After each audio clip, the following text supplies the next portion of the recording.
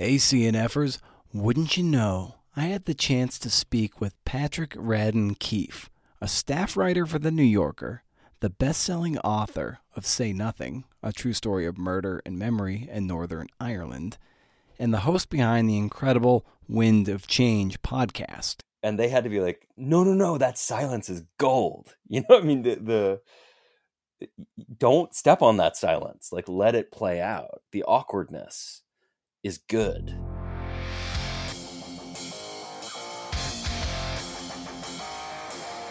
Oh yes, that's right. I'm Brendan O'Mara. Hey, and this is the Creative Nonfiction Podcast, a show where I speak to badass people about the art and craft of telling true stories. Thank you, friend, for tuning in. We're going to have some fun today, all right? This one with Patrick was in the works for a long time, and he was gracious with his time and his insights. I know you're going to dig it. He's at P. Radden Keefe on Twitter, and you can find him at patrickraddenkeefe.com as well for an archive of his work and other things, other goodies. Listen to this and go check him out if you're like the only person under the sun who isn't familiar with this titan of narrative journalism. A little bit of housekeeping, of course. Keep the conversation going on Twitter, you know, Instagram, Facebook. Tag the show at CNFpod, digital fist bumps. Let me know what you think of this episode, what you took away from it. You can also head over to brendanomeara.com for show notes, where you can leave the show a voicemail. Also, isn't that cool? And I'll answer your query on air as best I can. You can sign up for the monthly newsletter there as well. A curation of book recommendations, cool articles, and what you might have missed from the world of the podcast. First of the month, no spam. As far as I can tell, can't beat it. Patrick is here, and we talk about him cracking the code of Say Nothing with his office mate neighbor. This guy just, David Gran, no bigs. Structure, Patrick's relationship with his editor Daniel Zaleski, Patrick's atypical road to narrative journalism, and how Wind of Change came about as a podcast versus, say, a long magazine article or even a book. You'll also hear his bookshelf for the apocalypse, of course. I hope you'll stay tuned to the end of the show, where I'll give my parting shot, a little thing I'm titling the cookbook mentality. But until then, just enjoy this conversation with me and perhaps my number one draft pick if there was a fantasy team for narrative reporters, Patrick Radden Keefe. Huh.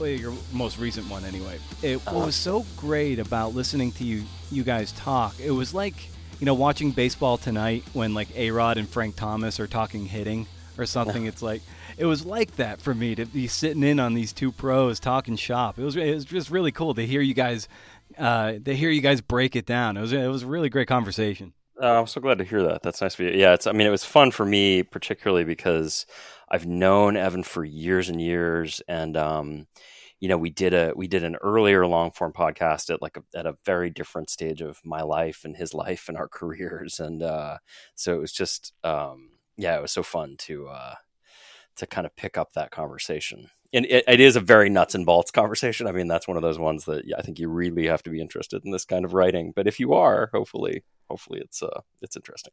Oh, of course. It's certainly anyone who listens to long form, even people who listen to this show. I do love, pulling back the curtain a little bit, getting into some of those nuts and bolts. And I kind of, in that vein, piggybacking on that sport metaphor, watching film and deconstructing what's going on. Sure.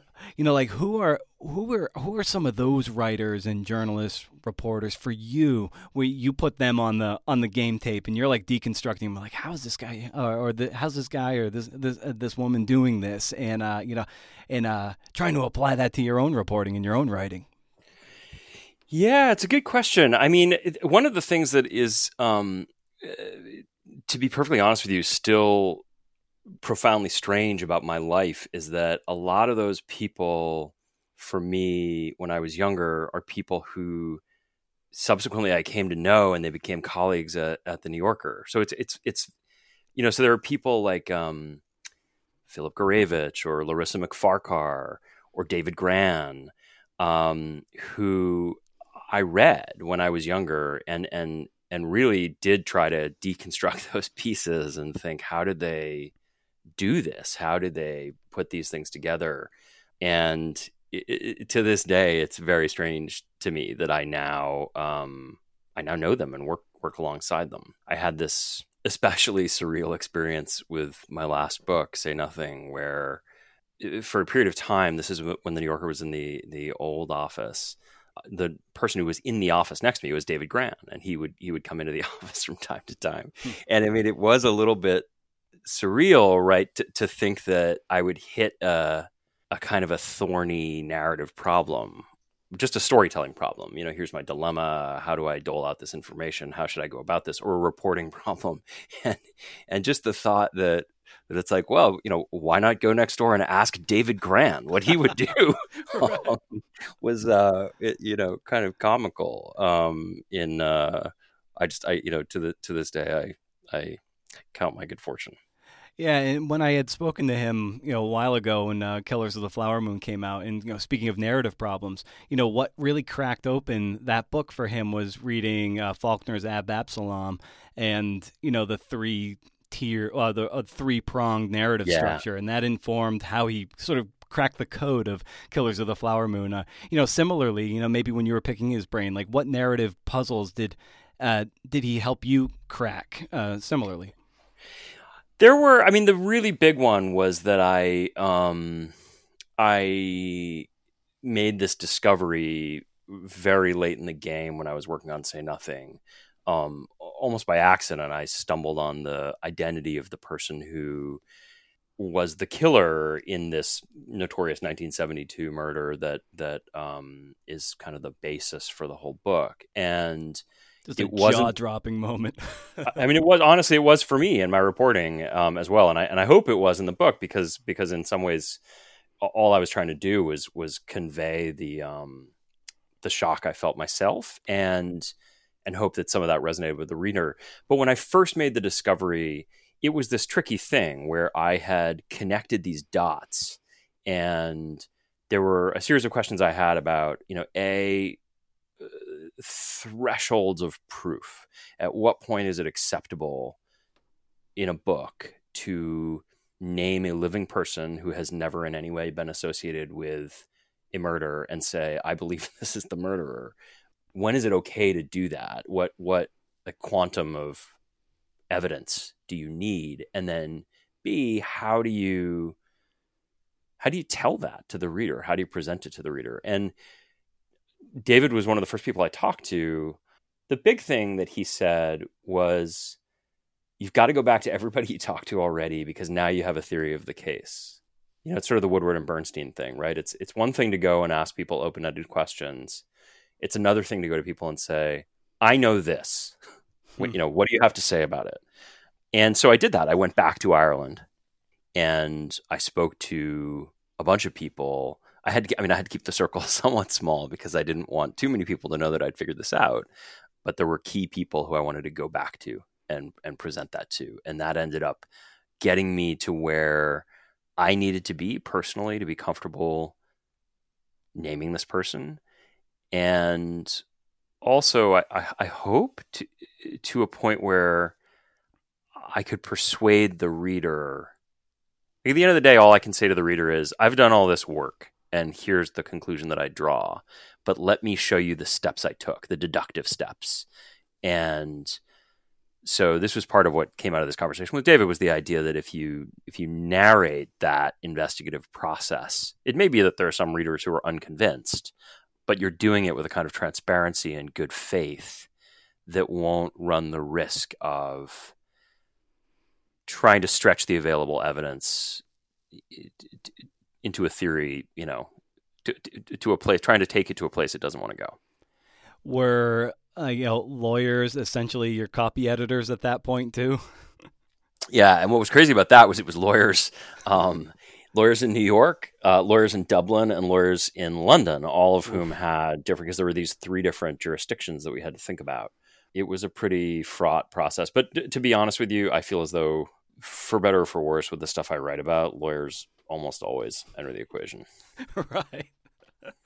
And the way it was coming to a head in the book too, and the way certain characters were always kind of just resurfacing, whether through a different identity in the case of Brendan Hughes or other people, the identity of that third person, I was just waiting for the shoe to drop. I'm like, who is this? I know this person, and then it comes down and it's just like, holy fucking shit, that's who it was. And you just don't really get that much in narrative nonfiction sometimes. And wow, what a hammer. Yeah, I mean, and I should say, I didn't go looking for it. It's funny because in a fair number of the reviews of the book, people characterized it as a whodunit, and I wrote pretty much the whole book not thinking of it as that at all. My assumption was, this is a story about a murder and its repercussions. I know the identity of a number of people kind of around that murder, but not the person who pulled the trigger. And ultimately, it doesn't matter. It's probably somebody who's not one of my characters. And because of the rules that I had created for myself in terms of how I wanted to write the book, my feeling was basically, I want to see this entirely through the eyes of this handful of people. And so if it's some other random dude, then it won't be all that interesting to me or to readers to say, oh, and there's this random gunman, and it turns out he's the guy who pulled the trigger. So it wasn't something I was looking for. The crazy thing is, when I stumbled on it, it was really by accident. And then it turned out it was somebody who was one of my characters all along. And so that was looking back on it, it takes on this Agatha Christie quality. But that was really only true once I made this discovery. It didn't feel that way during the, almost 4 years I spent working on the project before I made that realization. Yeah, and if I recall right from, I think it was when you were talking with Evan in the last episode of long form that you did with him, it was just like you were on like a very late pass of the notes you made of a certain transcript. So it was almost like you almost accidentally stumbled on this thing you probably felt like you should have caught far earlier in the process. And it's like, this could have gone to print, and then you find out. I mean, it's the fortuitous nature of the timing of that. It couldn't have worked out better for you. Yeah, but it is, you're absolutely right that it's one of those kind of self-exposing anecdotes that actually shows what a sloppy hack I am, right? Because it was only because I went back almost as an afterthought and just said, hey, is there anything in this 30-page single-spaced transcript that I might have missed?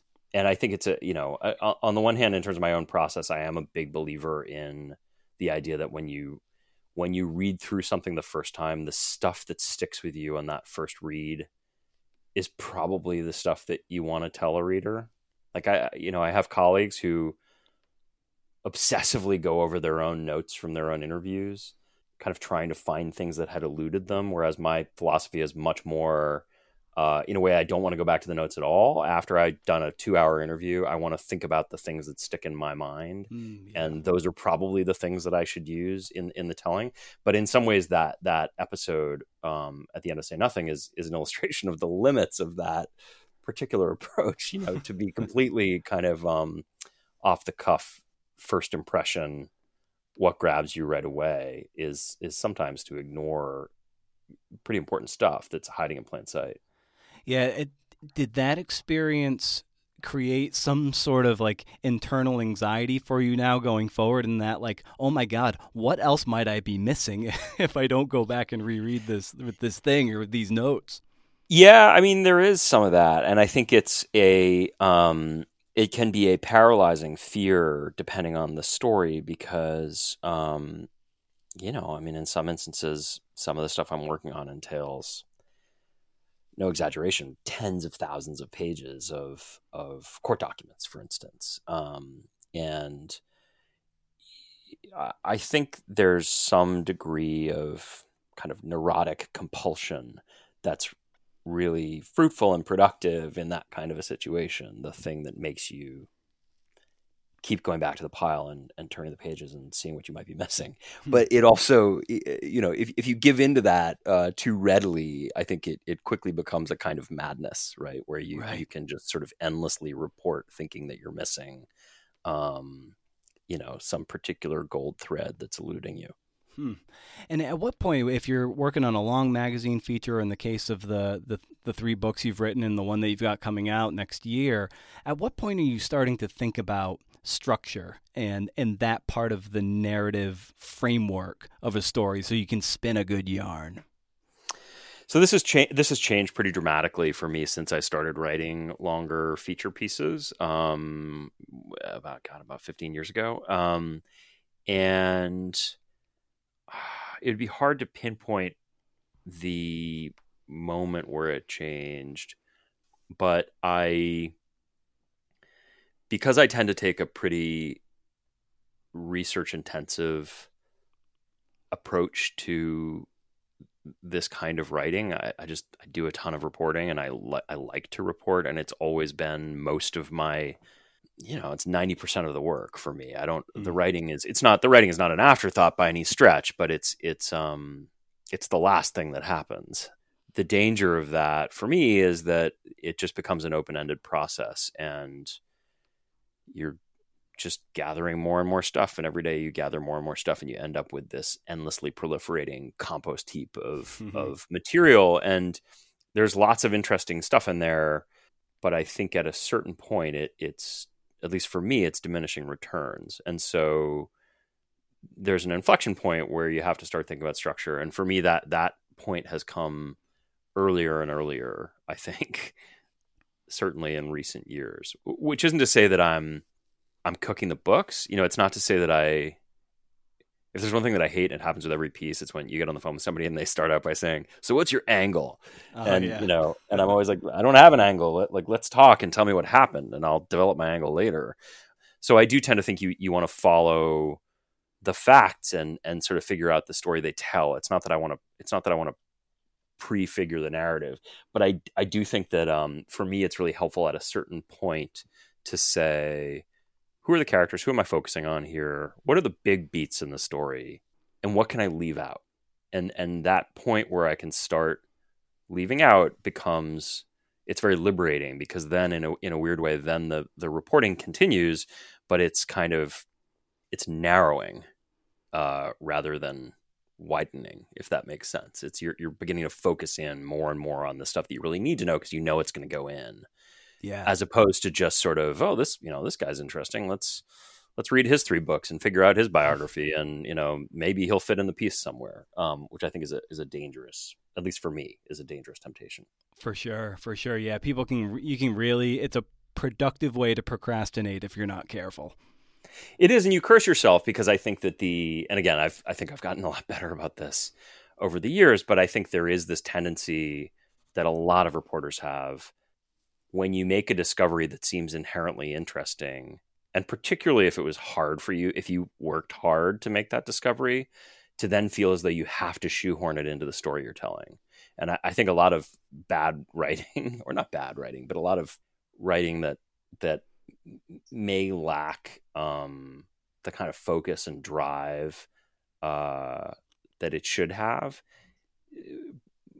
One of the pitfalls is that people are shoehorning in stuff that actually it's interesting, but it doesn't belong in the story.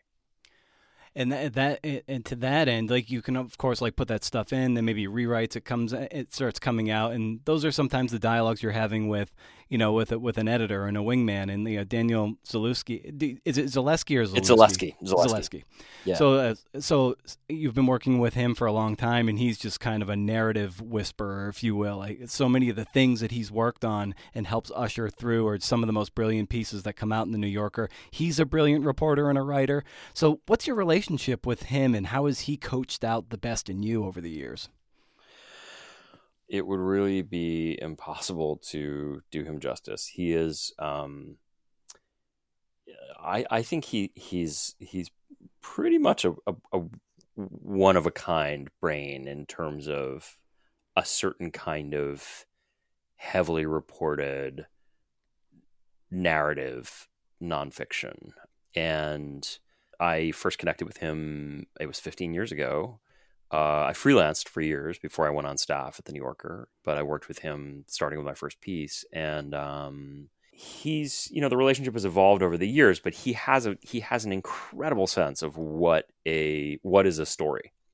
And he has this amazing kind of roving intellect where, we have these ideas meetings at the New Yorker where you come in and you sort of pitch 3 ideas, not necessarily for you, but just that the magazine should be thinking about.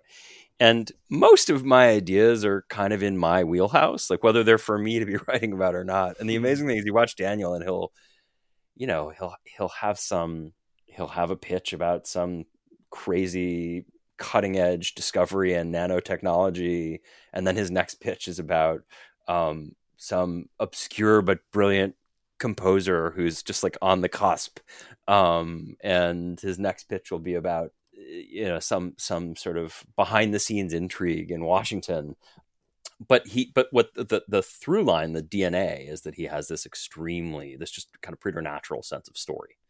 And so I think you see that if you think about the writers that he edits. David Grand, Jane Mayer, Lawrence Wright, and on and on and on. A bunch of the greats. And you see that kind of manifest in all of their work. And for me, it's a steady back and forth in which we're talking about ideas on the front end and what would make a good piece and how I could do it. And then I go off and start reporting, and often I'll check in with him along the way, sometimes just with excitement to kind of get somebody else in the foxhole with me and say, hey, look what I discovered. But often with a sense of, I'm trying to figure out where this goes, or I've got this source who won't talk, or, I've just discovered this new thing and this may change the whole complexion of the piece. And then he's very, very involved once I submit a draft, and all the way through to the closing at a kind of line by line, word by word, incredibly exacting level. But he's amazing, and I feel incredibly lucky every day to work with him. Yeah, that's it's so great. Everyone anytime I hear his name brought up, it's brought up in the same reverence. With reverence, it is, because he kind of what the great editors do is they just make the writer shine and get out of the way, and it's such a unique thing. And it seems like and I've never spoken to him and I don't know him, but it seems very devoid of ego, and he's very happy to celebrate in the success of the writer, and that's got to be its own gratification. Yeah. It's crazy because you mentioned, he's a writer and reporter himself and has written these amazing profiles. And I'm still hoping one day I think there should be a book. They should put all of his profiles together in a book, because if you look at them end to end, they're amazing. But yes, the thing that is so, I do think that there's a kind of selflessness to editors, be they, book editors, magazine editors, newspaper editors, in which the metabolism of a big reported feature for me is, I'll spend 4, 5, 6, 8, 10 months working on something, and the final stretch is a couple of weeks in which Daniel is involved in a very intensive day-to-day way, and then we close the piece, and I basically get to sleep all weekend and then do a victory lap on Monday. And he starts, and he comes in on Monday and dives into that intensive process with somebody else's. This happened 2 weeks ago. I had a piece. It was a web piece, but a 5,000 word web piece, heavily reported. Lawyers involved. It was an intensive operation, and he closed it. I think literally he closed it between closing a big piece by Jane Mayer and a big piece by Paige Williams, and they all came out they all posted within 48 hours of one another. And you have a pretty atypical path to narrative journalism. It doesn't involve J School or that track. Of course, you went to Columbia and you got your JD at Yale, and it's not what you would consider a typical path. So what was it about, narrative journalism? Maybe what were you reading that kind of turned a light bulb on and said, I kind of want to try this out? I think the thing is, I had always wanted to be a writer. I didn't know precisely what that would look like. Mm-hmm. So I had this, I think I was risk averse enough that I felt like I needed some kind of a cover story or a day job, particularly in college and immediately post college. I knew certain people who would like sit in cafes and meet people and tell them that they were a writer, or, and say I'm a writer, and I found the kind of the pose of that a little off-putting. Mm-hmm. So for me, it was much more, I'm going to keep this is going to be this secret thing that I nurture until it's real. And what that meant in practice is I went to grad school, I went to law school, I did all this other stuff, but I always knew that what I wanted to do was right. It just was taking me a while to figure out how to make it happen. And so even by the time I got to law school, I mean, I think I got the deal to write my first book at the end of my first year of law school. So at that point, it suddenly began to feel real. That's awesome. That just, you like being like under the water doing this. It just reminded me of when you say in Wind of Change, the surfacing moment when the submarine comes up. That just hit me. It was just like, here's Patrick. He's surfacing with the writing career. Yeah, it was a little bit like that.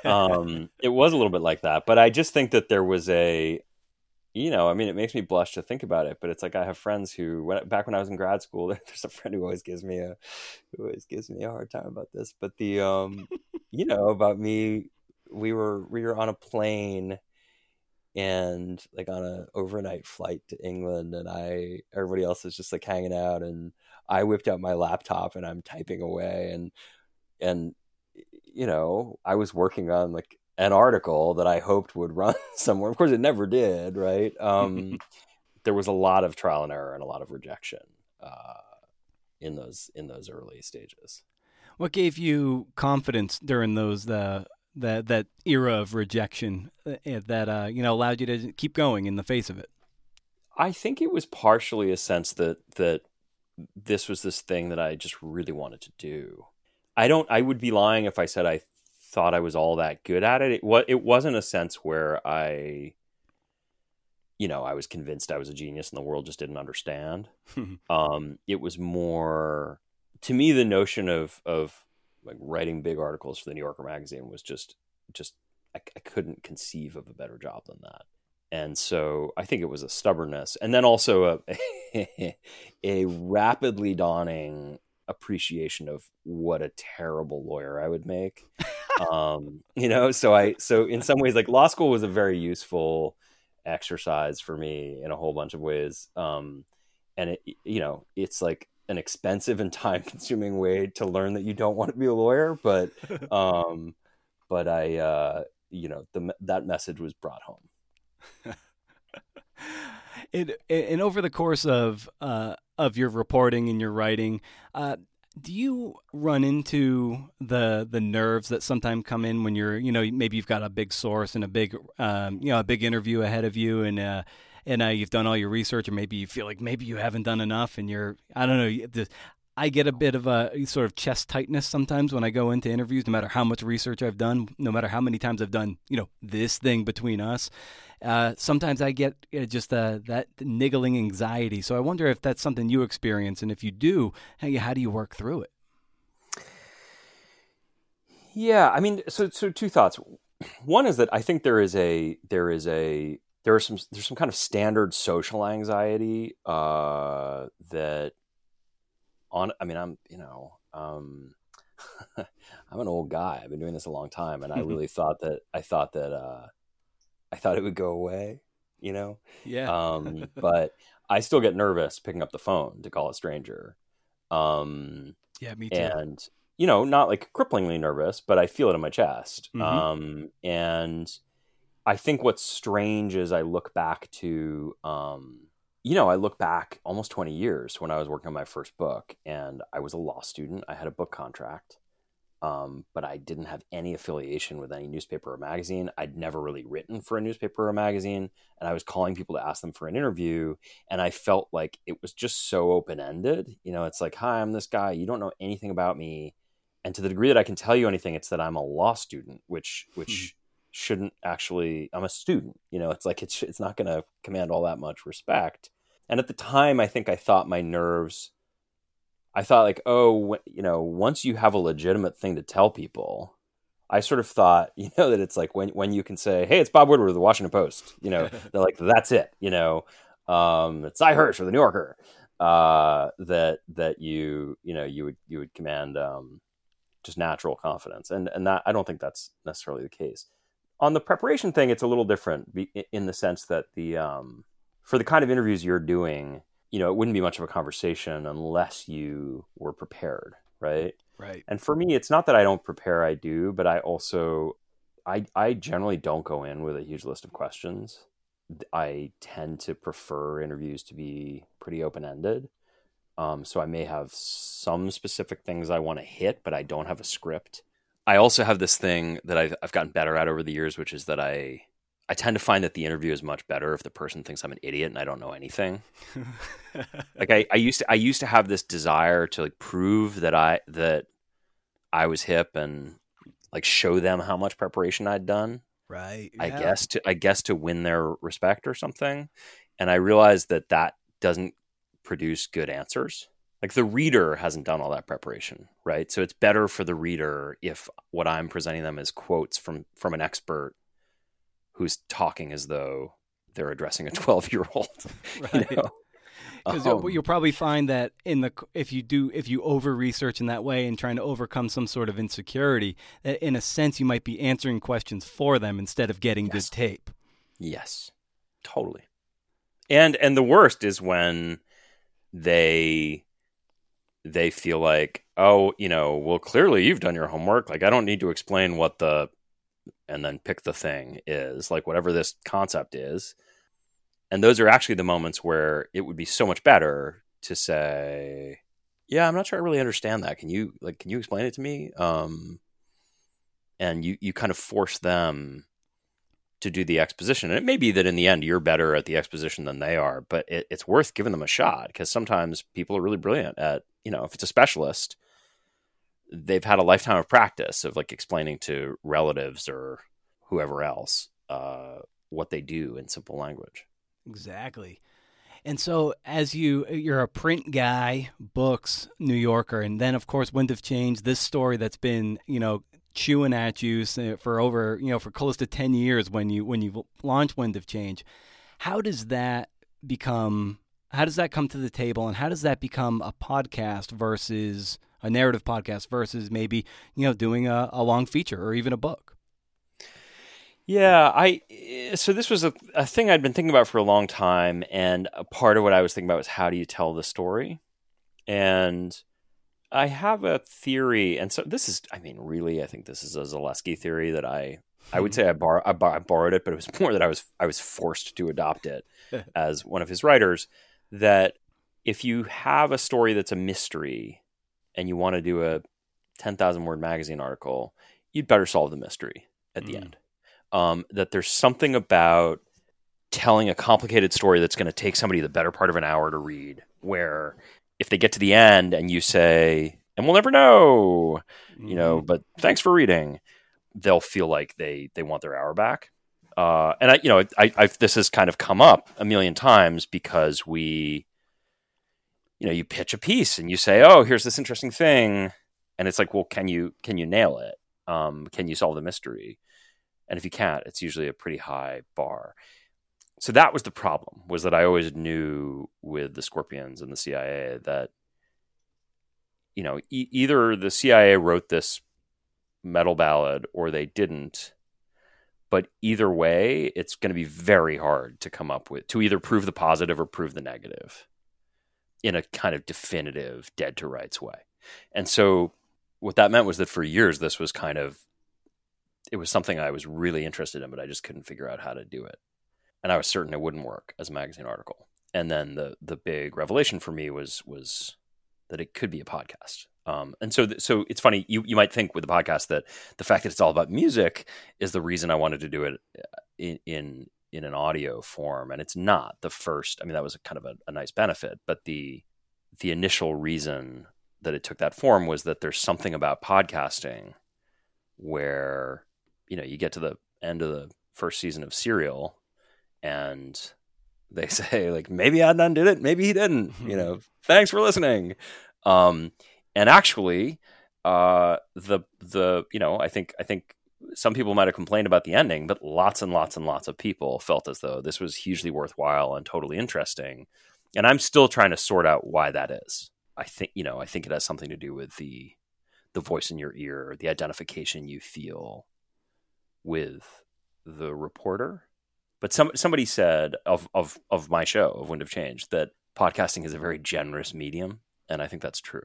Hmm. And I listened through it twice, and it was one of those deals where, especially the second time I heard it through, I'm like, part of the appeal of this whole thing again is just it's like a story about the search more than the answer, and there are enough footprints leading up to the goal line without scoring the touchdown that almost it kind of answers it for you without really, giving you the medicine, if you will. So I don't know. I don't know. Did it strike you like that? Because that's kind of how it landed on my ear. Yeah, I mean part of what was interested in his ambiguity. And weirdly enough, it all kind of comes full circle. But my first book was about the National Security Agency, and it was sort of about. It was a book about my failure to write a book about the National Security Agency. And it seemed interesting to me that the biggest intelligence agency in the country, which has a huge impact on the United States and global affairs, was totally unknown. And there was just a kind of a sense that it's so secret that it's not really subject to democratic accountability or accountability by the press and what have you. And that, to me, was interesting. And so here, too, I felt as though there are these mysteries and these things that, sometimes you never will know. And I was interested in that, in interrogating that. And the metaphor that I really liked is my friend, a very good friend, Jonah Weiner, who's also a magazine writer, writes for the New York Times Magazine. And Jonah listened to the episodes as we were making them and was giving me notes. And he had this great image. He said, it's like you're, the central mystery. It's like you're going up a spiral staircase, and the central mystery is the banister. And along the way, you keep pointing to these interesting pictures on the wall, but you always have one hand on the banister. And that was kind of the way I thought of it. Yeah, and there are those moments too. Like if we bring it back to the whole surfacing thing, like you in the episode that really focuses on Doc McGee. You've done a lot of your research, and you go to him, and he's thinking it's going to be this one thing, and then you even like comment on the fact that you're about to surface to us. And then you surface to him, and it's just like the tenor kind of changes, and it's like you can't really pull that off in print, and that was so perfect in audio. Yeah, I mean, it was this was for me a big part of the learning curve, and the fun of doing this. And I should say, I mean, I was brand new to all this. I'd never done anything. I'd been a guest on podcasts like this before, but I didn't know anything about podcasting other than as a listener. But I was in incredibly good hands. I had these amazing producers, particularly Henry Malofsky, who was kind of my partner on the whole thing, and Joel Lovell was my editor, and they had coached me on how audio is just very different from print. And one of the big things that they said early on when I'd done, I mean, we did almost 100 interviews for this thing, so it was a gradual learning curve so for much me. Tape. Yeah, it was a ton of tape, but but they said at a certain point that I had this tendency to rush in and fill the silence. So if I was talking to somebody and they were uncomfortable, my natural tendency, just as as somebody with some emotional intelligence, but also as a reporter who's always trying to put people at ease, is I'll rush in and fill the silence. I'll talk and try, and if I can hear discomfort in your voice, I want to talk you back from the ledge and make you comfortable. That's what I've done my whole career when I'm interviewing people. And they had to be like, no, that silence is gold. You know what I mean? The don't step on that silence. Like, let it play out. The awkwardness is good. And by the time we went to see Doc McGee and then later Klaus Meine, I had learned that lesson. And I think it shows, because I do think the awkwardness and the tension is effective. Yeah, and in I think it was before that interview, and before the Klaus Meine interview, where you did express some sort of pre-game time jitters or nerves, and it's what's funny is in this piece, and you said earlier that you're kind of risk averse, but you've kind of like through the course of your reporting, you kind of put yourself in these situations where our spy thriller mind would be like, yeah, Doc McGee's gonna close the windows. His team of goons is gonna come in after you surface, and he's gonna take you out and bludgeon you. And it's just it was really funny when I was like thinking of that, visualizing it. Well, that's great. I mean, yeah, there's a moment in the final episode where I talked about at the very end of the show where I talked about how Henry and I were feeling super spooked, but at the same time, simultaneously, we were feeling really silly for feeling so spooked. Right. And that was the thing I wanted to. That was the sensation I was hoping to bottle with the show. And so, to the degree that the listener can vicariously feel any of that, I'm really happy. Like, I'm happy to hear you felt that way, because that was what I wanted to get across. Right. And through the course of the production of Wind of Change, this is kind of a two-parter. In what way did, say, your experience as a reporter and a writer kind of inform the podcast, and then coming out of the podcast, how is that maybe, I don't know, just rewired you in a certain way that might be bleeding into your writing in a way that you would have never known had you not done Wind of Change? Oh, it's interesting. I don't know. It certainly the podcast was very much in some ways it was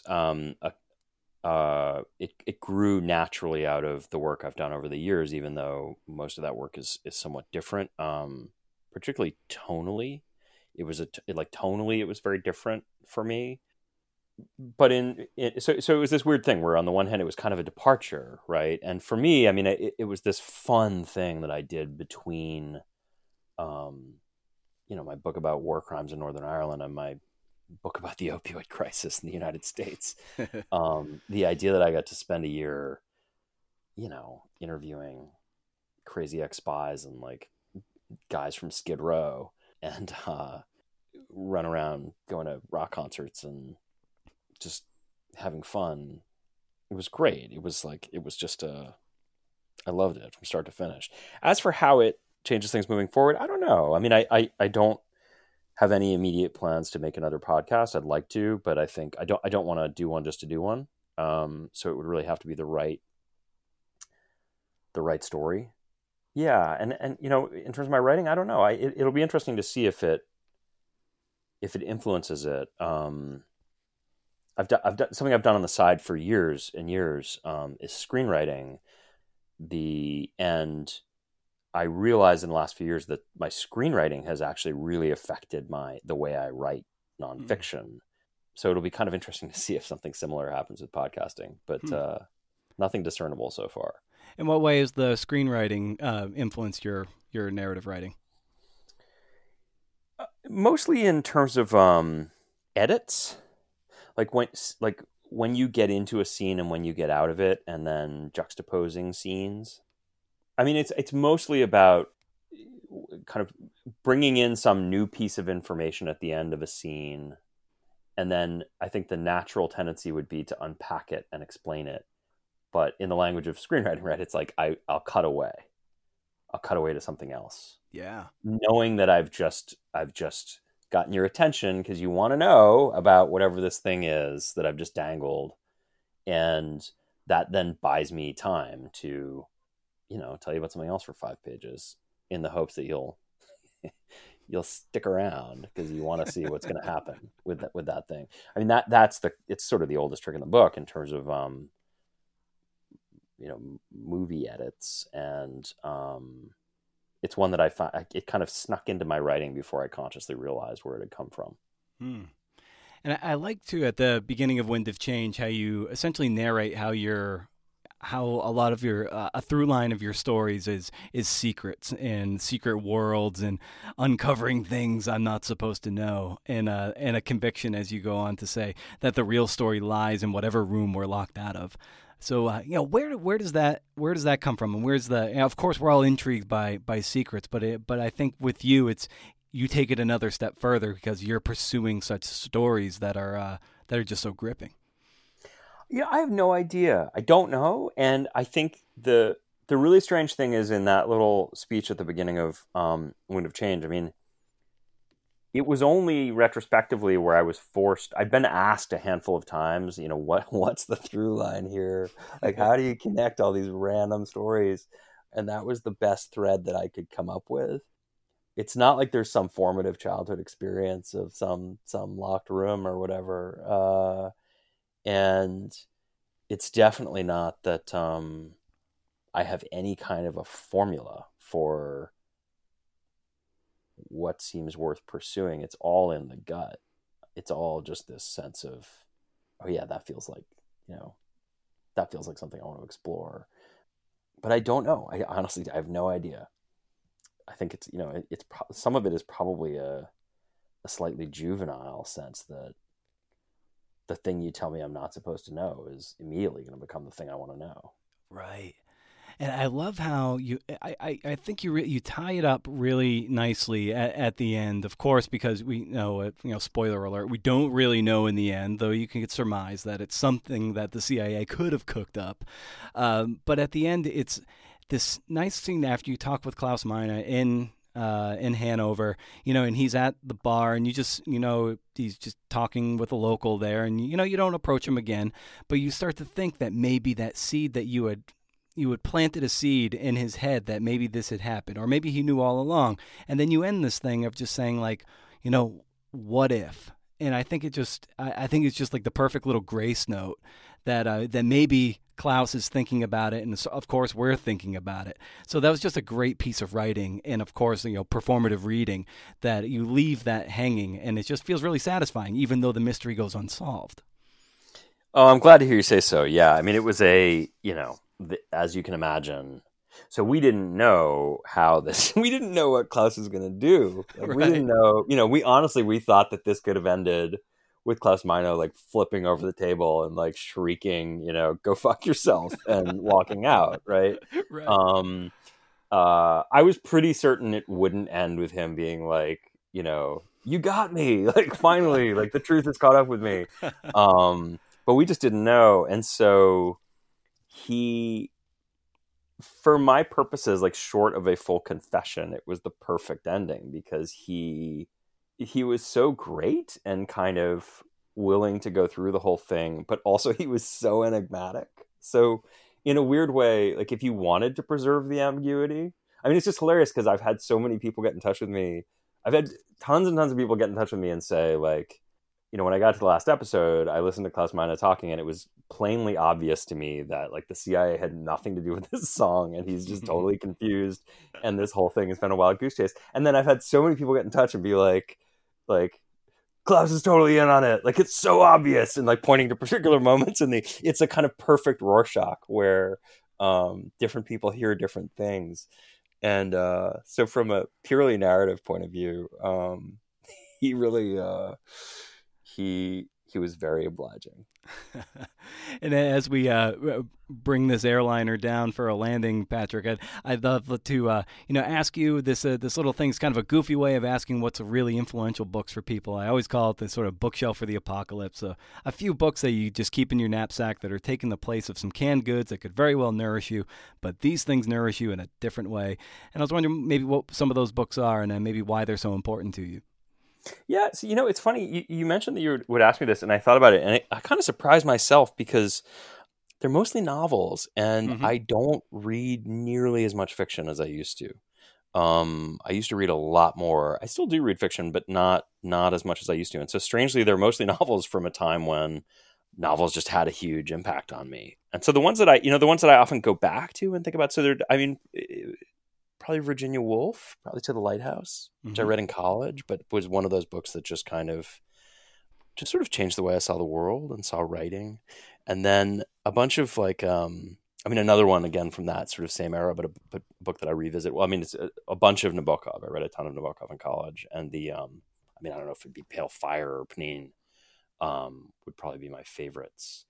And then weirdly a genre book that I read my first year of law school that again just kind of changed the way I thought about writing was Presumed Innocent by Scott Turow. Kind of a, like a legal thriller, but I think of a very high literary order. I thought it was fantastic. And I go back to that one a lot. Another one that sort of fits in that wheelhouse would be The Secret History by Donna Tartt, which I also go back to a lot. And then the last, I think, to round it out, one of my favorite novels ever, and I got to know the person who wrote it later, which was wild. But Helen DeWitt's book, The Last Samurai, which I read. I was living in England in grad school, and I read that book, and it was just, I think as with those others, it's those moments. The books that really register with me are the ones that are both kind of completely absorbing on a page by page basis, but also just sort of kind of change your sense of what a book can do. And isn't that kind of why sometimes we kind of get into this racket too? Because you read those books and they do something to you, rewire your brain and make you just think of things differently and entertain you in such a way. And then, if you dare to have sort of that audacity of spirit, if you will, to step into that arena, that maybe if you're humming at full capacity, maybe you can have a similar effect on somebody else. I mean, I think so. I think the thing that was really strange for me when I thought about it is that I wouldn't, is that I truly, if it's like the desert island thing, like I wouldn't bring Robert Caro or, the sort of, there's any number of great nonfiction books that mean a lot to me, but yeah, I think it's, and it's strange kind of looking back to these formative reading experiences that happened 20 years ago or more. But it is strange to me that the like visceral sensation that you have as a reader, like I can sort of describe the almost physical reaction to reading The Last Samurai in like the year 2000. That to this day is a more kind of vivid reading experience than some terrific book that I read 2 weeks ago. Oh, that's awesome. Well, Patrick, I need to be mindful of your time, of course. I've been just a titanic fan of your work for a while, and this is such this is just such an honor and a thrill to get to speak to you about it and about your approach and everything. For people who might not be familiar with your work or where to find your work, where can they find you online and and get more familiar with your work if they aren't already? So probably I have a website which is just patrickraddenkeefe.com, and I'm on Twitter at P. Radden Keefe.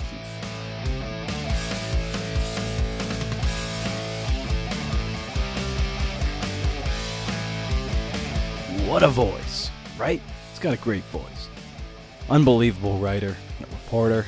Thanks so much to Patrick for the time, and for you, of course, for listening and being part of this CNF community. Don't forget that if you need an editor or a coach to hold you accountable, I can be that guy for you, and I would be honored to be that guy, to see things you can't see.